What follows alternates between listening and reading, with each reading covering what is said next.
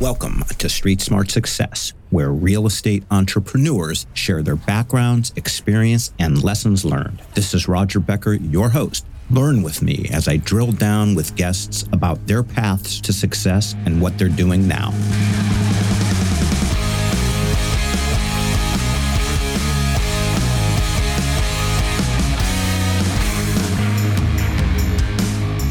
With us, a repeat guest.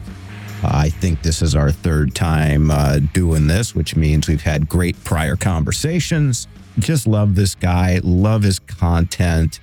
He's somewhat contrarian, which is always refreshing to me because I'm a dyed-in-the-wool cynic. He is the nation's most trusted, no BS multifamily investment advisor. He is none other than Darin Garman. Darin, welcome back to Street Smart Success. Roger, it's great to be here. It is our third time, isn't it? I think it is. Yeah, I'm looking forward to having another conversation with you. I know the last two conversations that we've had, I don't know if we've solved every problem out there, but I think we got close. Yeah, well, that's why had we solved everyone, there wouldn't have been a need for this third meeting, Darin. Exactly. Yeah, awesome, man. I'm looking forward to it. It's good to be with you again. Yeah, I love talking to you, and I love your content. And you have an unvarnished approach to how you deliver message. And I guess along those lines and along the notion of not having solved the world's problems, and let's limit the world to multifamily real estate. The world of multifamily real estate has only gotten hairier since the last time we spoke, which was near a year ago. And so interest rates had already taken a pretty heavy climb. But give me the take on the environment. What's happening? What is going to happen from a macro? And then you could break it down to micro in terms of your markets, however you want to answer the question, Darin. Yeah, sure. And anytime I'm throwing some things out here, Roger, just go ahead and tell me to push pause so we can stop and go in any direction you want. I guess the macro would be there are a number of owner-operators now, and there will be even more to come in the next, I would say, 6 to 18 months that are in operational trouble. Anywhere from maybe right now, kind of some storm clouds brewing, all the way to full-blown, holy crap, what do we do? And I think what we're going to be seeing over the next 6 to 18 months is going to be more of the, oh my God, holy crap, what are we going to do scenario than the storm clouds scenario. And I don't want to paint the picture where that's the case with everybody, okay? Where that's the case with, most owner operators, because it's not. But what I do think is more the case are those owner operators that have overpaid, over-leveraged, and became over-optimistic in their purchases and acquisitions over the last, I'll just say, 3 to 4 years. Okay. So I think on a macro level, there's going to be a lot of pain coming for a lot of owners. That also spells, though, I think opportunity. I think there'll be some opportunity for guys like you, guys like me, folks that are watching or listening. I think there's going to be some opportunities there too to come. So that's kind of my macro. That's kind of my macro picture of it. And it's kind of interesting because it's not as if I'm saying that multifamily in general is in trouble. So it's not like I'm saying, oh, geez, the whole sector is going to have problems because we know that there's going to be continued demand to rent. We know there's going to be continued demand for housing. So it's not as if we're going to see 50, 60, 70% vacancy or 10 to 20% occupancy soon. Oddly enough, that's not going to be the case. But what is going to be the case is no matter how well you run a business, if your expenses are going to continue to exceed your income, and as a result of those expenses, that the value is going to continue to drop, as a result of that and a result of rising interest rates. There's going to be some problems for some folks, and I think we're seeing it now. We're going to see more in the future. Okay. And then a lot of pain. What does a lot of pain mean? Where the rubber hits the road? What happens? Yeah, well, the pain is going to really be, do we either default or do we raise more capital to keep this thing afloat? I mean, that's like the simplest way I can explain it to you is, do we just default? Do we lick our wounds? Do we move on, chalk this up and put whatever positive spin on it we can, as the property is going to continue to decline in performance? Or do we see a light at the tunnel somewhere down the road where it's going to make sense to raise more capital, continue to use that capital to keep the properties afloat and to keep the properties operating? I mean, that's really the two choices that people are going to, I'm oversimplifying it, but not by much. I mean, that's really the two choices that we're seeing in terms of pain. And we've already heard of pain, in a small way. I mean, if you're someone that at least pays a little bit attention to publications, especially that have stories about real estate, financial publications, some that are well known, if you pay attention to those and reading those and seeing those articles, those headlines, I mean, that it's already happened. Choices like that are already being made. I mean, we're seeing it more, I think, in the office sector, in the office building, office tower world more than anywhere else. But we're also seeing it multifamily, and we're going to see even more. There's a variation, and you've been doing this for decades, so you're kind of the guy. What about operators going to their lenders and trying to say, hey, give us a break and let's negotiate the terms of our terms, and what about that modifications? Is that a possibility? Oh, hell yeah. And it's the first thing. So it's the first thing that needs to be done. And I'll give you kind of my, the military uses the DEFCON situation, the DEFCON scenario, in terms of DEFCON 3, gee whiz, we have a decent probability of going to war, all the way to DEFCON 1, holy crap, we're going to war. Okay. And so let me use those analogies really quick that I think can answer that question and maybe provide a little more insight into that. So DEFCON 3, and what we're talking about in the multifamily world, is basically what we've already pretty much discussed. Holy crap, we've got problems. Storm clouds are coming in. Looking at what we're doing now with our operations and even looking into the future, we've got problems and issues. So we need to do everything we can here to make this as good as we possibly can in terms of two things: making sure that we're able to pay the bills, including those loan payments. And we need to start at least thinking about strategizing, contacting and having conversations with our lenders. If we can't figure it out ourselves, if we can't do it ourselves, and if hopefully we don't have to contact the lender to do that. Because a lot of times when you contact lenders, many operators are reluctant to do that, because now all of a sudden it raises red flags on the lender's end saying, these guys got problems. Now we need to put them on our radar screen in terms of a possible asset that we could be looking at. Okay, so that's DEFCON 3. Then you go to DEFCON 2. So Roger, you get to DEFCON 2 by waving all the magic wands, from an operational standpoint, doing everything you can, doing all the strategy, implementing everything. And still at the end of the day, you're not able to make things work. Okay. DEFCON 2 is now you contact the lender. Okay. And you say, okay, look, here's where we're at. Here's what we're doing to stem the tide. Here's the kind of help that we think we need to get that would really help us. How can we work together to go through this hopefully short period of time where we just need a little relief in terms of this debt that we're servicing with you? Whether that's if you're not on interest only, whether it's interest only, whether it's deferring payments for a time.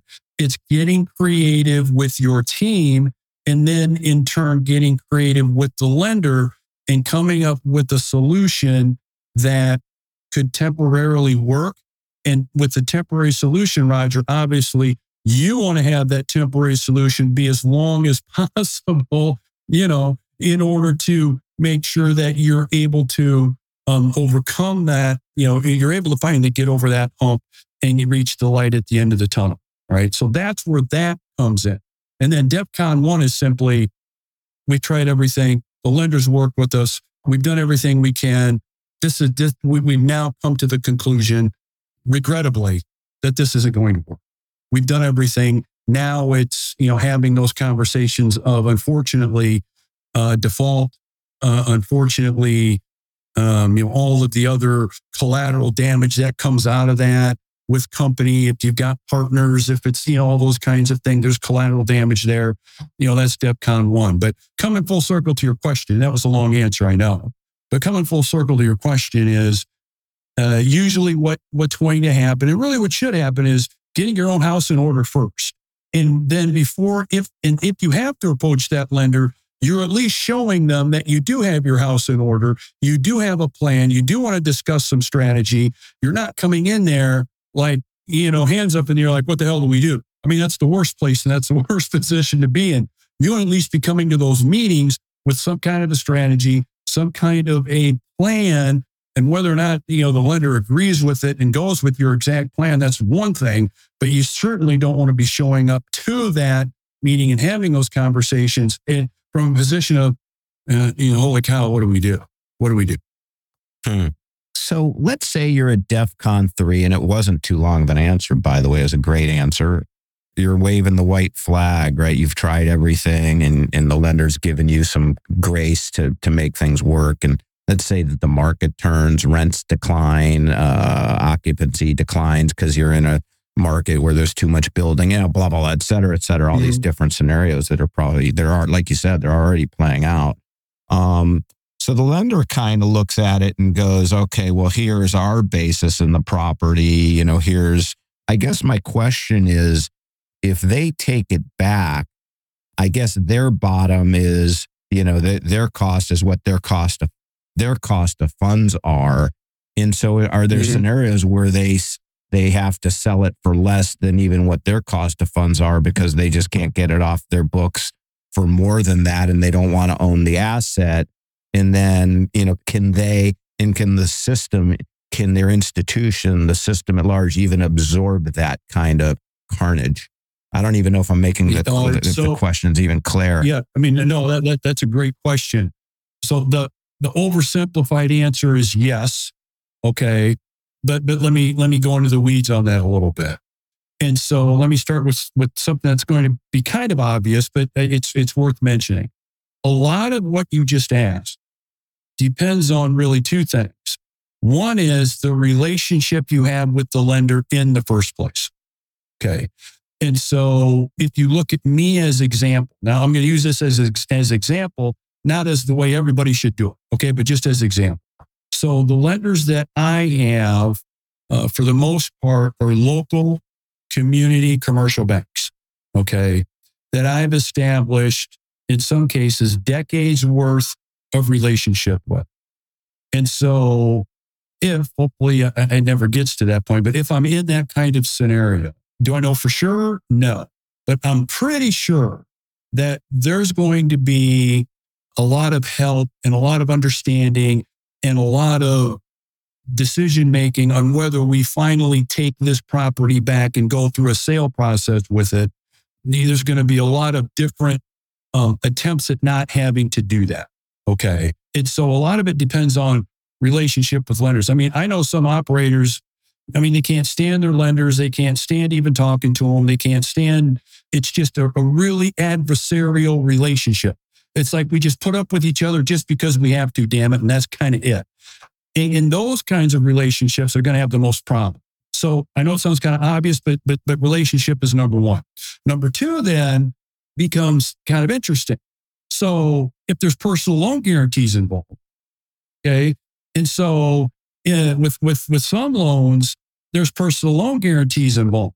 And if there are, and you throw in maybe kind of an adversarial relationship, then I think it's much easier for a lender to then go down the road of, okay, based on all of the covenants of the loan, we're going ahead and we're going to go through the foreclosure process.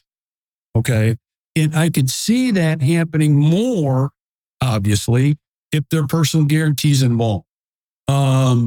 If there are no personal guarantees involved, then I see the chances of that maybe being a little bit less, because obviously there's no one we can go back to in the event we end up selling the property for less than what the property is owed. And then the third part is the market. Okay, the market. And so, if I'm in a market where it's actually pretty good, and maybe it's a case of, the owner operator, maybe just from inexperience or whatever, just got a little bit in over their head, and it's a property that's going to possibly go through foreclosure. But if I'm in a market that's pretty active, okay, it's pretty good. And if I'm a lender that's getting 3 or 4 phone calls a day from people saying, hey, if any of these things come up, let me know.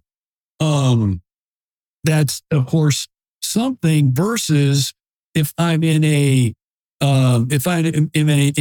market where things would be much rougher in terms of resale, in terms of getting interest in the property, in terms of somebody else coming in and buying it. That's something else, I think, entirely. And look, at the end of the day, nobody really wants to go through this. And actually, one of the main reasons financially is a big reason. But another reason is that it makes everybody look bad. Okay, nobody wants to look bad. Lenders don't want to look like, the lenders look bad because then it looks like they're making loans to people that they shouldn't have been making in the first place, right? Their underwriting is screwed up. Their process is screwed up. The folks on the, if it's a local bank, on the credit committee are not smart. So it makes, in the folks that are maybe doing the underwriting from the agency stamp, it makes people look bad, and nobody wants to look bad. And how can we not look bad here? So that, even though that doesn't have anything to do with the numbers, it's realistically part of the process. And then to your point, does it finally make sense to take this thing back? And, after going through all of those things that I, pretty much discussed, I think that what you're going to see is, there's going to be some cases where it depends. And what I just mentioned in those 3 or 4 points is really kind of depends kind of things. But financially, do I think that a market could absorb, that we could absorb it? I think we could. Do I think it would be something that would take some time? I think it would take years, depending on how bad it is. But the thing I point to, and you remember this, and many others that are watching and listening remember this, we went through something, pretty exhaustive and bad back in the late 80s and early 90s with the Savings and Loans and the Resolution Trust Corporation. I still hear and tell stories about that. And we made it through that just fine at the end of the day. And I think it would be the same case here. Was that at that time, interest rates were high teens, maybe even as high as low 20s, but definitely high teens. What part did that play in that dynamic? It played a significant part. And depending on how you wanted to slice that, I guess you could make the argument, Roger, it was the most significant part all the way down to it's not as significant as you think. And the main reason that is a lot of the borrowing that happened back then was really based on 100, 110, 120% of a property's value. Okay. So that was one part of it. So if you're able to go in and you're able to borrow that much money, that, not surprisingly, can be problematic. And it wasn't really the deciding factor for a lot of the investing decisions and loan decisions was not really based on the economics of the property at that point in time. It was based on, well, what do we think this thing's going to be doing a year from now, 2 years from now, 3 years from now? Okay. You couple that with the depreciation schedules that you were able to get back then, you could depreciate a residential property in 15 years. And if you were creative with that, you could run a depreciation schedule where your investment in that property, Roger, would be back to you through tax savings in less than 2 years. Oh, wow. Okay. Yeah. And so because of that, the normal financial process that you, I, many of our listeners or anybody watching would go through in terms of, doing the analysis of the property, that pretty much wasn't really happening because it was more like, well, I'm going to invest my money. I'm going to get most, if not all of it back within 1 or 2 years. And gee whiz, I hope it all works out economically over here, and I think it's going to, but hardly any attention was paid to that. It was more based on getting into a property with really hardly any money out of pocket or no money out of pocket in the first 2 years. And then hoping, rolling the dice that it all works out. And savings and loans went along with this and went ahead and just let people borrow and borrow and borrow. And of course, not surprisingly, it turned into one of the biggest financial catastrophes we've seen. Well, it's interesting because, the way you describe that in the details are different for sure. But it does kind of make me feel a little bit like there is maybe one common thread. And that is, like you said, the last 4 to 5 years or whatever is a lot of the bridge stuff was all on. No one considered that the interest rates were going to go up, 2.5, 3x is even a possibility. And so everything was on the come, and that's causing a tremendous, that's like this obvious, that's abundantly obvious is what's creating a lot of the brain damage right now. Yeah. Here's what I would say about that. If anyone 3 years ago said that, let me put it to you this way. If anyone today says, well, yeah, 3 years ago, I knew interest rates would basically go to 2 or 3x what they were, they're lying. Nobody saw this come. Nobody saw this come. Nobody's that smart. Nobody's got that kind of crystal ball to see that was coming.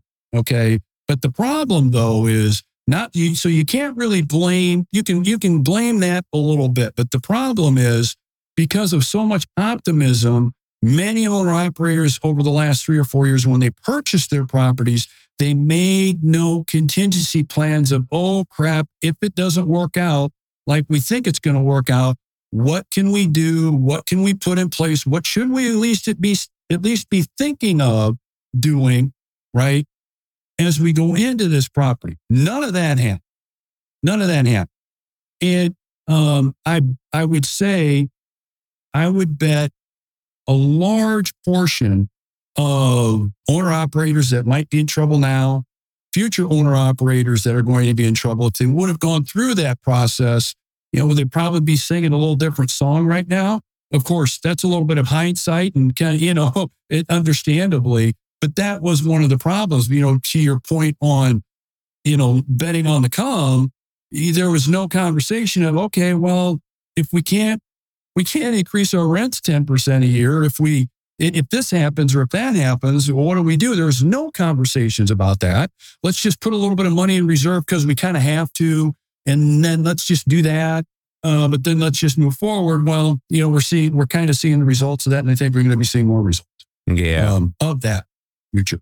Yeah, a lot of people that are inexperienced or have been, over the last 5 years, they just can't conceive the notion of a rainy day and how rainy it can get. And so, like you said, you used the term optimistic. And so to me, and that can be a euphemism for unrealistic, but that's a whole other conversation. Let me share with you a quick story. And this is very instructive. I was in Las Vegas 2 Januaries ago at a mastermind meeting with a bunch of guys like us, men, women, owner operators. Okay. And, a lot of those folks are sitting around bragging about how much they're raising rent and how great things are going, et cetera, which, by the way, God bless them, that's great. Okay. I used my time and I basically said, look, you guys better understand this isn't going to last. And you better at least be making some plans on things not going as good as they are now in terms of rental increases, in terms of, operational efficiencies and all those kinds of things. Okay. I started to get booed. Okay. In a friendly way. I started to get booed while I'm telling them this. And so I asked them, and this was the most instructive part. Now there's about 40, 50 of us in a room. I said, how many of you have gone through any kind of recession? Less than 10 people raised their hand. Less than 10 people raised their hand. And so that's very instructive. Am I saying that in order for you to even think about investing or expanding in multifamily or any other real estate investment, you have had to go through a recession? No, of course not. But when 80+% of the room has never gone through bad stuff, they're making decisions from a foundation of not ever having to go through bad stuff, right? And so, yeah, I think that I think that's instructive. Yeah, no, I get it, because you can't contemplate how bad things can get. You think you know it from a textbook perspective, but it's different to know something from a textbook perspective than to have personally experienced the agony of going through something. It's just not the same. 100%. And I say that with, let's just say expensive experience. Exactly. Okay, here. So the opportunity part, we're gonna transition to the opportunity for guys like you or me or anybody that's got money at that point to invest in the next 16, 18 months, 24 months, whatever the heck it is the opportunity. What drives the opportunity? It's an obvious question, but you answer it. And how big will the opportunity will be in terms of, specifically right now, a lot of deals I look at, even now, they say in multifamily specifically, they'll say, well, it's a 5 to 7 year term, average cash on cash, 7-8%. But, basically the first couple years, it's 3, 4, and then maybe it gets to 8 to 10, perform it out, let's say years 4, 5, 6, 7, whatever, whether it's 5 to 7 or what have you. Does that change? And what are good opportunities? What does that mean? Yeah, well, I think it does change. I think it does. There will be like most anything when it comes to opportunities, there'll be some that just because they're in default, in foreclosure, doesn't mean that you should buy the darn thing. I mean, it will have things about it that is still would make it a property or properties that you probably would want to avoid. So you want to make sure you're not just, and again, I'm oversimplifying a bit, you're not just out looking to buy and invest in foreclosures or default properties and default just for the sake of doing it. Because that doesn't mean that every single deal is going to be good. Okay. And so let's talk about the ones that are going to be good. Okay. And everybody's got their own definition of what that is. But let's talk about what's going to be good. There's really only going to be two groups of people, two groups of investors that will have access to the really, really good stuff. Okay. The first are the really rich people. Okay. The really rich, the real wealthy are going to have pretty much a first upfront, first in line shot at these. As you and I are speaking, there are companies, family offices, you name it, getting geared up and ready to go on this and are probably already working on this. So the really good ones, I mean, that should be a surprise. The folks that have the capital are going to have access to those. It's like Disney Fast Pass access. Okay. So that'll be number one. Number two, the other group are going to be folks that are well connected and well networked. Okay. Well connected and well networked. And so having the connections, the networks, the relationships with the decision makers that have to ultimately make the kinds of decisions on what do we do with this property? What's our next step?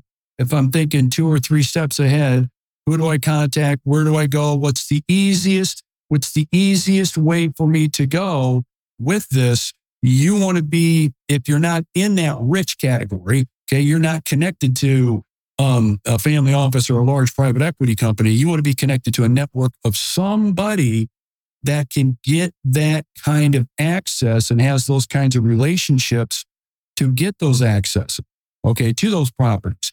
Here's what's going to be different than what hasn't been different in the past, I think. And it's going to be this. It used to be. So when I look back to the resolution trust days, corporation days, and even in the single family home, like the real estate crash of the 90s, okay, you were able to get access to some pretty good properties by basically picking up your phone, okay, calling the real estate agent that you know in town and saying, hey, look, I hear there might be some pretty good foreclosures or real estate discounted projects coming up. If you find anything, let me know, okay? And there were a fair number of deals done that way, okay? That will not be the case this go. Now, will there be some? Sure, there will be. I'm not saying it's going to be non-existent, but 90% of the properties that will be what you would think, what I would think, that what our listeners or viewers would think are good opportunities are going to go to those 2 categories. Either those that have money or have access to capital, have it already ready to go, or if that's not the case, those that are very well networked in to the people and are looked at as the go-to people that they should be contacting when these properties become available and at a point where it looks like they're going to have to sell. Okay. And then are these go-to people the lenders? Yes. Got it. Yeah. So, the go-to people so if you're an opportunist, your go-to person is that. That's right, Roger. It's the lender, it's the servicer, it's whomever is the connection that you need to make at whatever level that you're looking at. So for me in kind of smaller town Iowa, it'd be these local commercial bankers, commercial lenders that I'd be continuing that networking relationship with. Now, if I'm in a larger city, maybe that's the case, but maybe there's more agency servicing people I need to be contacting and getting in touch with. Now, you'll run into situations where just because of how the rules that they're regulated by, not so much like FDIC regulations or banking regulations, but it may be a servicer's rule where they say, well, we have to put them on the market with a broker. We have to, there might be those kinds of things in place. And so the goal is to find that out now, okay? And then start at least making some of those contacts with some of those folks that could potentially be getting these properties or getting a shot at marketing these properties if that looks like it could be the case. If you're to what you were describing earlier, like about your situation, clearly you're networked in your market. You've been doing it a long time. You're a big player. So is that de facto access to these decision makers? So, if you're in the town of, it doesn't matter. Let's call it Nashville. And some reason you're a big operator in Nashville and you've grown up there your whole life and most of your business or a big part of your business in that town. And you've just been, in good times, bad, a steady borrower. And are you not de facto kind of in that situation just by virtue of who you do? And in other words, if that were the case, which I don't know if it is, but if that were the case, then there's really nothing you need to do above and beyond. It would then be implied to that lender that you would be at the ready to want to take on over those deals. I'm making it as a statement, but it's really intended as a question because I don't know. Yeah, well, let's unpack that for a second because I think you could look at it actually a couple of ways. So if I am that established person, let's just say I'm that established man, woman in the market, been there 20 years, and if I'm established, you still better be making those connections and making sure. You don't want to be resting. There's no way you want to be just resting and just hoping and thinking that, oh yeah, they know to contact me. No, you want to be making sure you're doing that and reminding people, because you never know. I mean, your connection at XYZ Bank that you've known for 20 years, he may retire next month. Somebody new comes in. Now all of a sudden, I didn't know much about you. So there's always those kinds of changing environmental things that are going on in the background, which is the reason why if you're an established owner operator, no matter where you're at, you still want to be reaching out and doing that. So that's like number one. Number two, let's say you're not established. Okay. Let's say that, what we're talking about is, I don't know, resonating with you. You're like, yeah, I'm not really established in my market or where I'm at. How do I at least get on their radar screen? Well, you need to be making contact with the decision makers at these institutions and finding out who they are and letting them know that, look, I'm a multifamily investor. I'm looking at purchasing anywhere up to 200 or 300 units in the market. I'm ready to go on something.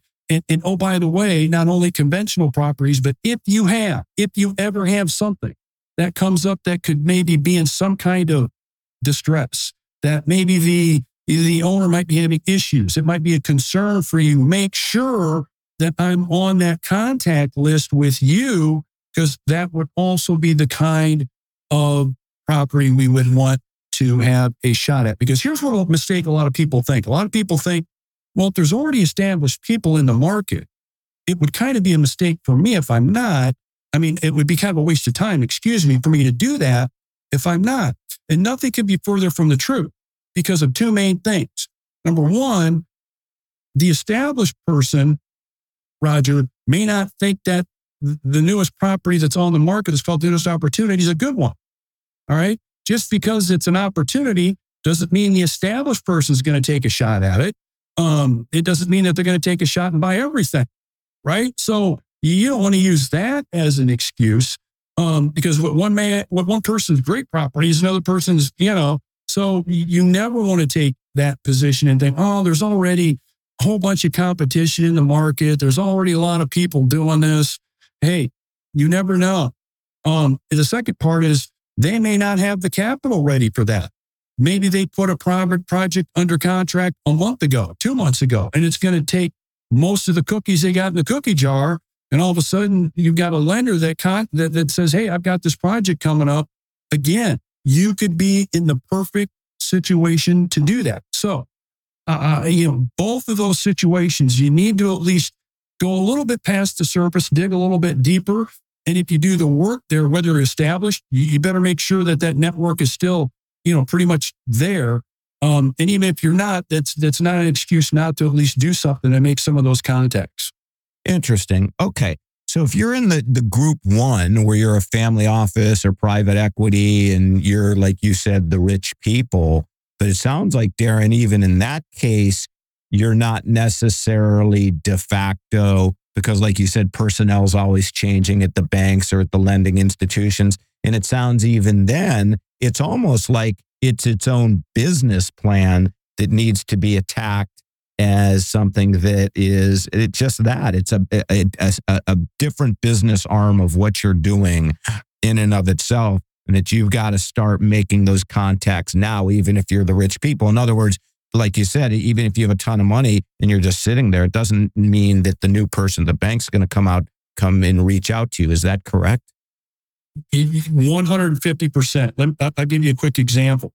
We have been working on trying to buy a property locally here. It's about 180 units for years. For years. Now, this isn't a property that is going through any pain that we're talking about, but the analogies will still apply to what we're talking about. And so, we've got a presence here. People know us. People are aware of us. And we've been trying to buy this property. We've been having the communications, that network, with the owner and doing what needs to be done. All right. Well, come to find out, the owner passes away. Okay. Owner passes away. And now the owner's kids are involved as part of the estate. Well, guess who we've not talked one word to? Those kids. Those kids have no idea who we are. None. And so if we would not have continued, okay, to have conversations with now them, and they're not looking at doing anything yet. But if we would have not continued that and just rested on our laurels and said, well, gee, everybody knows who we are, we would not have a shot at that. We'd not have a shot at that. So, things evolve, environment evolves. So you got to continue to do that. And to your point, creating maybe a little mini kind of business plan, a little mini, branch of the business to do that, making sure somebody's responsible for that. Smart move. Yeah, definitely. Oh, that's so interesting. On the default side, I've heard, and I don't know if I remember this correctly, but like even in 08, 09, the multifamily defaults, correct me if I'm wrong, were like 0.04%. So it's still pretty, for multifamily, it's still pretty rare. Are my numbers right? It is rare. Definitely. So, the time period that you're talking about, so if I even think about rural heartland of America, okay, I don't remember seeing more than a handful of multifamily properties in trouble during that time. So yeah, you're right.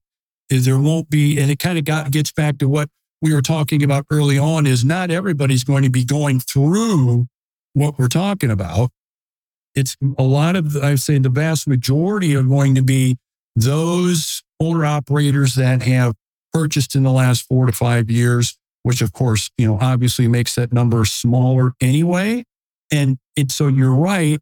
And that also tells you that you better be good at what we're talking about in terms of making those connections.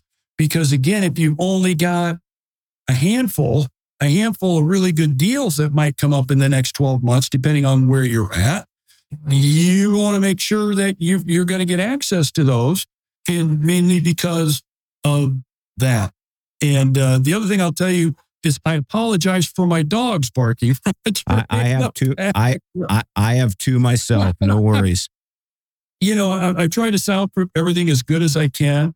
And it's if it's the FedEx guy, it doesn't matter. They still want to make sure their presence is known. So my apologies, but they wanted to make sure they got on your podcast. So I'm glad they at least got on the podcast. They're welcome on my podcast. My dogs have been on mine like almost every day, faintly in the background for the same reason. And these days, my wife personally, you should invest in Amazon and UPS and FedEx just because of my wife, the amount of things that she buys that arrive at our house every day, and then correlates to the amount of barking that my dogs do. But I'll turn it back to you. Yeah. So to your point, I think you're right. It's not like there's going to be hundreds and thousands of these flooding the market at once. I think there will be a significant number, and that doesn't mean that every single one's going to be worth pursuing. But the real good opportunities are going to be available, and you're going to want to go through some of the processes, at least, to your point, even making a little arm of what you're doing, just to make sure that you got access. Because if you don't have access, that's like the first point. You want as many of these crossing your desk as possible if and when they come up. That's like step one, because if you don't have that,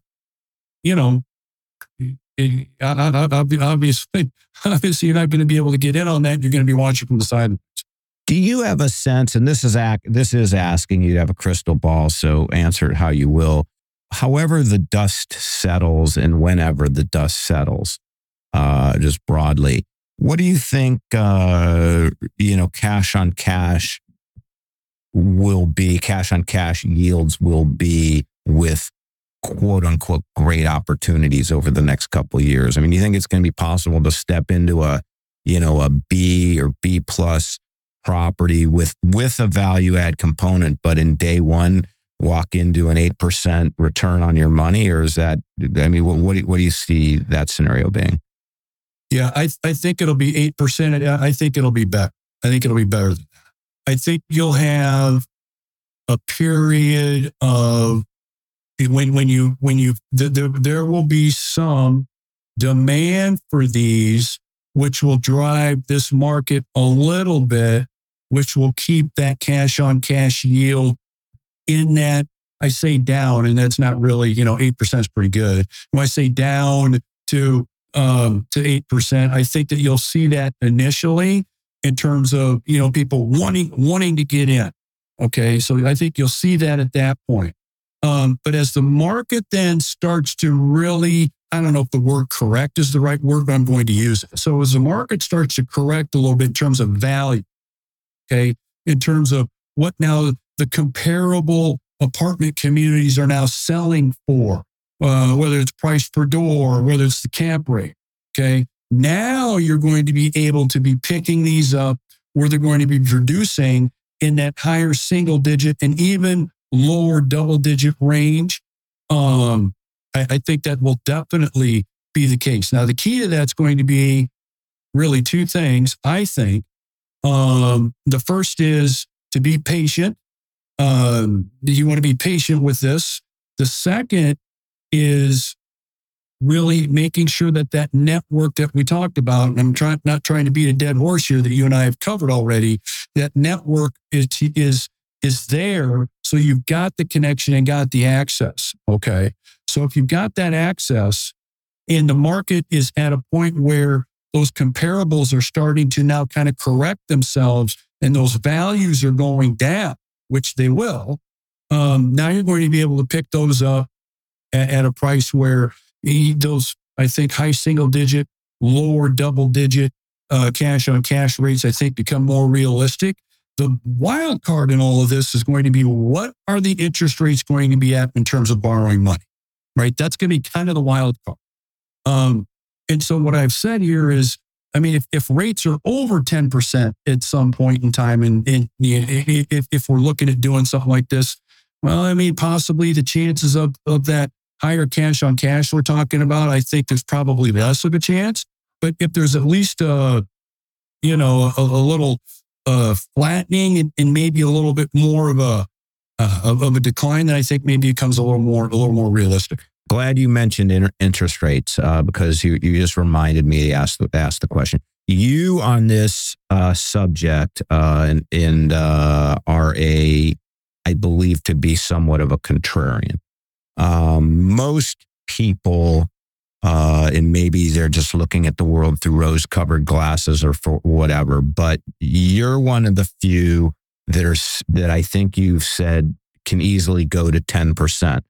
I listened to a podcast a few weeks ago, and then I had the gentleman on my show. His name is Jim Rogers. He's actually a pretty well-renowned, 5-6 decade investor. He started a fund with George Soros like in the 70s. He's not a young guy by any stretch, but he believes, Darin, that interest rates, he outdoes you. He thinks he doesn't see how interest rates don't go into high double digits, like to 18%. He didn't say that, but that's the gist of what he's saying.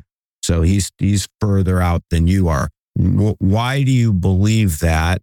And do you think he's crazy? There's no way we get to 18%. He's just saying we're printing so much money that creates inflation. There's no way to dodge this bullet. Ultimately, our currency gets devalued. All this stuff that I don't really understand. But it's his position is that this has always happened in history for centuries, and it's unavoidable. The question is when. So, what's your take on interest rates and all of that? Can we get to 18% again? Yeah, the first thing I thought of is the expert that you were talking about.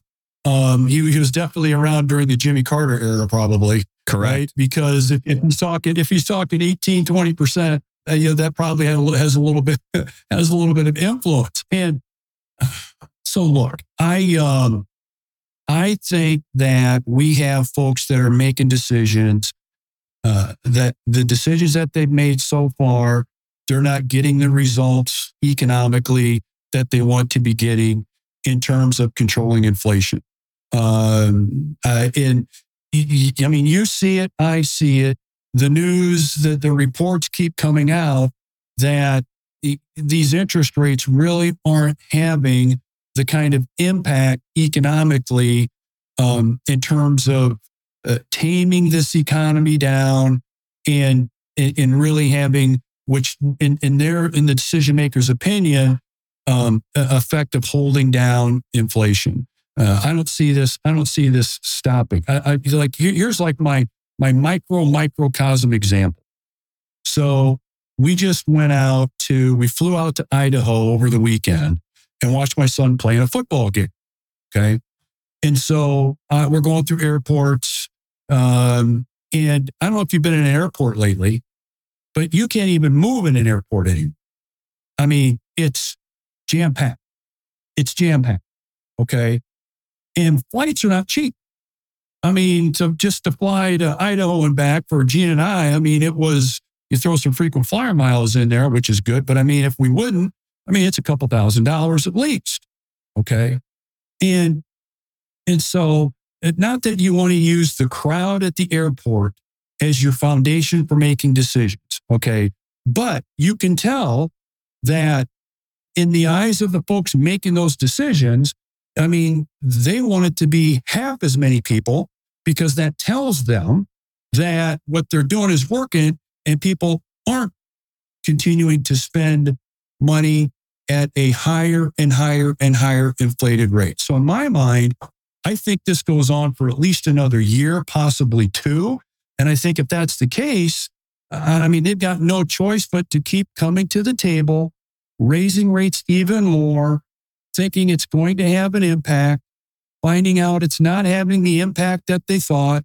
Well, then let's do it again. And then let's do it again. And I think because of that, I think we get to, we get over 10%. Now, do I think we get to 18%? I'd be surprised. I wouldn't ever count it out.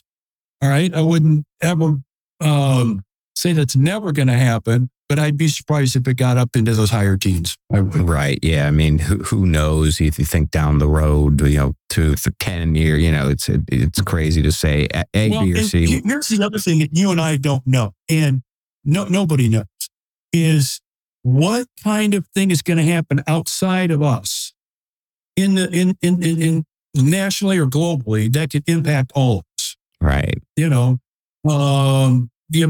a war going on right now. There's a bunch of other stuff going on right now. So you take one of those few things, taking a wrong turn, and all of a sudden our predictions may either look pretty good or maybe not so much. To me, I'm a doom and gloomer, Darin. So it's very easy for me to envision very bad things. That's just my disposition.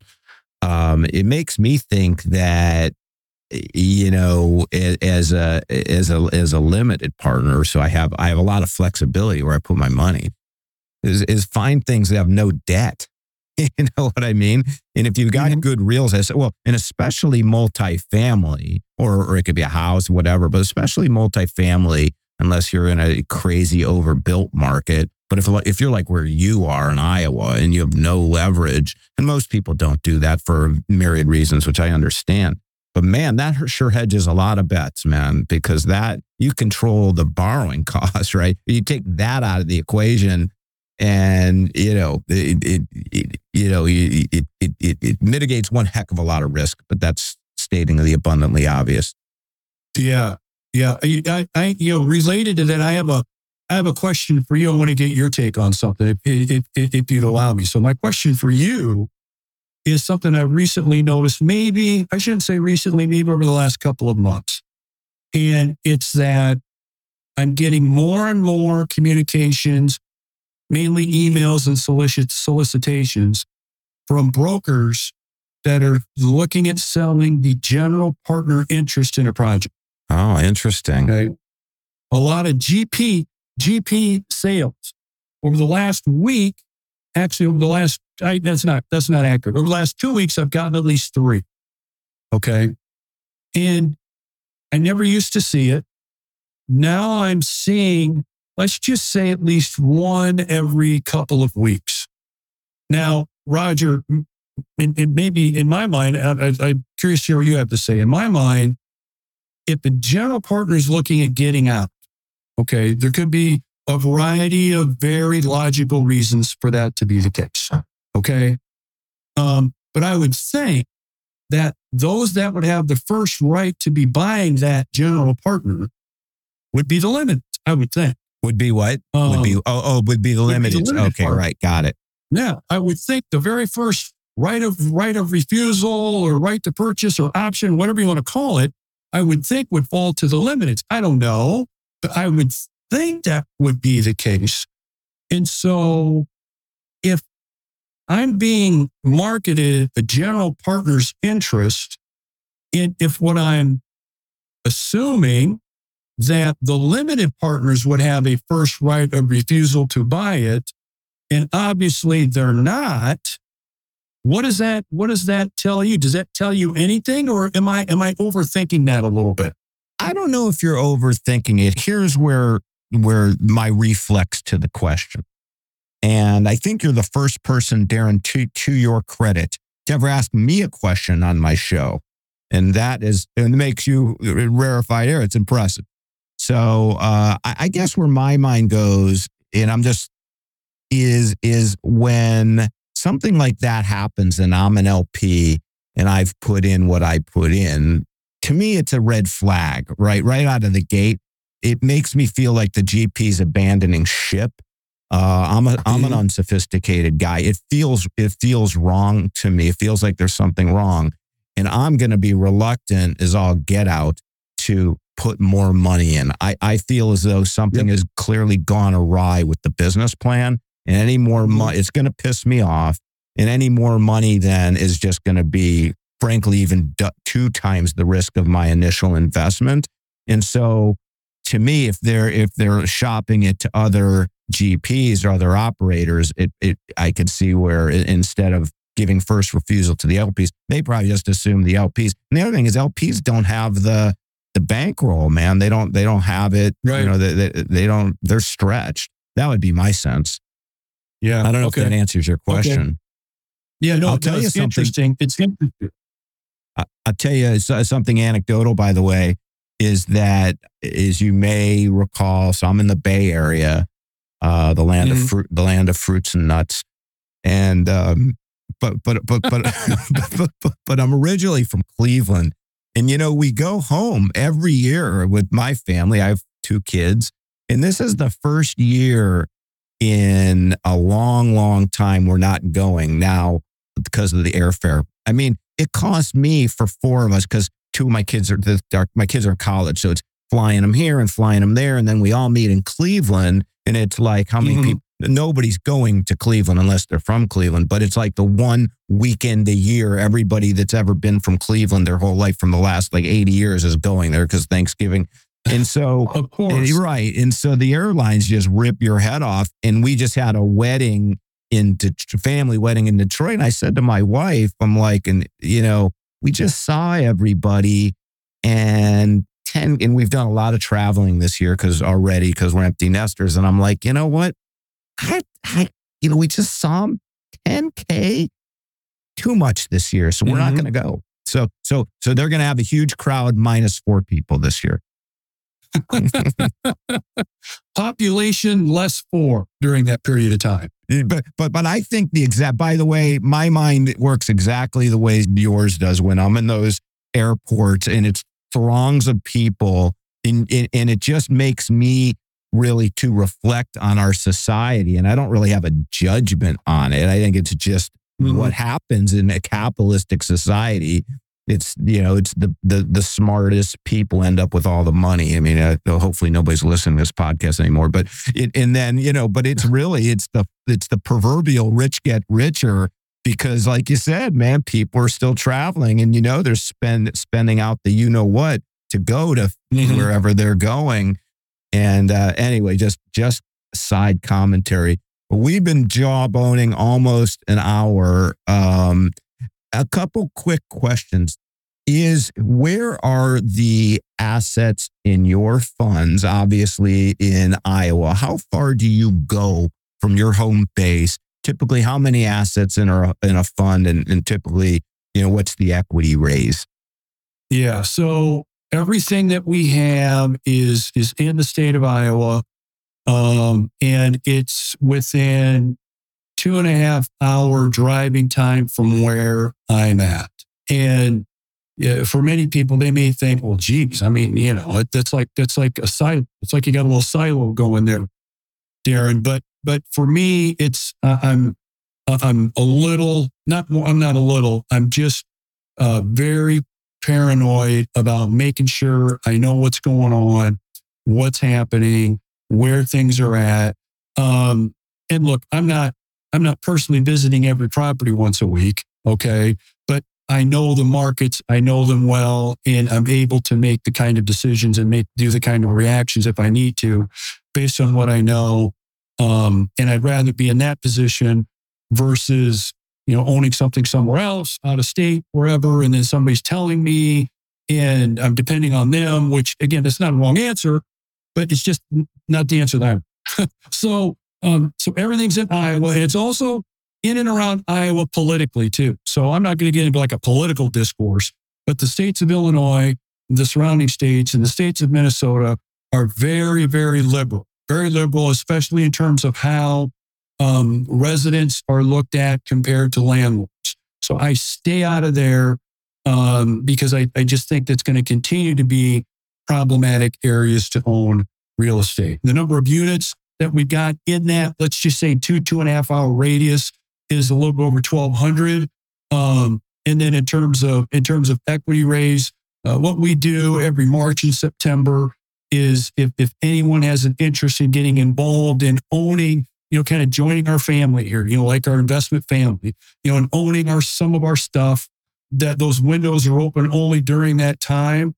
And that's not like a marketing thing. It's just the way that, we established the company and the way that we've got the processes in place, somewhat legally and somewhat due to securities too, is the reason that is. And so when we do a raise, what we're looking at typically doing is, and I'll break it down to the individual investor. What we're looking for is usually anywhere from $100,000 on up.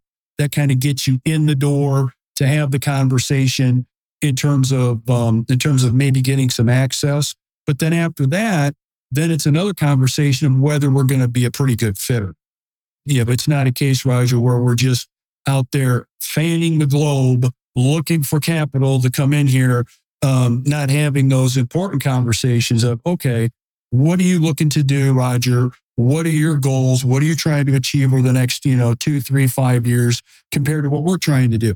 And we want to make sure we got a good fit here. And then if we've got a good fit here, then we go ahead and we talk about, how someone can, formally get involved. So kind of maybe I gave you more information on it than you probably wanted to know, but that's basically it.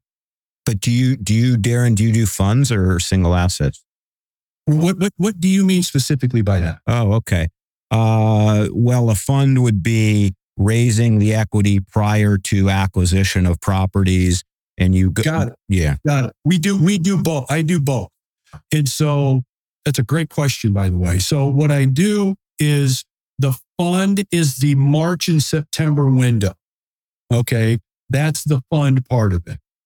And you and I both know that opportunities that come up don't come up on any sort of a darn schedule, which, is kind of aggravating. So those that come up on a schedule, not really related or around that March and September area, and depending where we are at with liquidity operations and those kinds of things, then we'll do a single kind of entity purchase if that's the case. So the answer is both.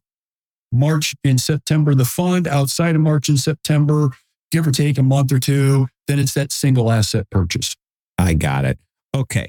Thank you for clarifying. And how does one, and you vet, which I really respect that, your investors, how does one reach you? The easiest way to do that is just go to my website. It's daringarman.com. And I'll spell that because a lot of times folks will get me confused with the GPS folks. And so it's daringarman.com. It's DARINGARMAN.com. Okay. And so once somebody's there, they can actually kind of get a pretty good picture of what we're doing, what we're all about, kind of what really happens and what goes on. And so I think that's informative.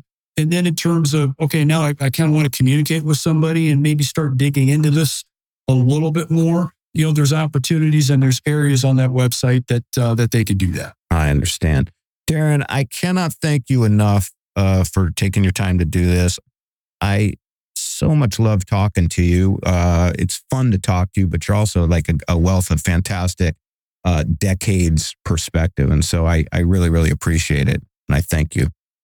Well, I appreciate it too, Roger. We have some pretty good conversations. If I say so myself, we have some pretty good conversations. And I think, something that really, I think helps both you and I to really, I think, bring up information I think is really helpful.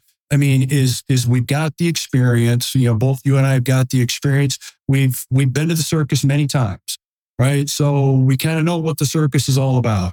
And when you got guys like you and I that have been to the circus so many times and we're forward thinking people, I think it produces some pretty good content. And also it's fun. I mean, I've had a blast on this podcast, on this episode, like the other two. So I want to thank you. Thanks a lot. We'll do it again next year, Darin. We'll see where things are at. I hope we're both. Awesome. I hope we're both wrong on the interest rate thing. By the way, it'd be funny. We got to lock this in and then do like a time capsule podcast a year from now. Right? We got to do a time capsule podcast just to see where we're at. I hope we're wrong, and I'll talk to you soon. Yeah, I do too. All right, man. See you. All right, see you. Bye.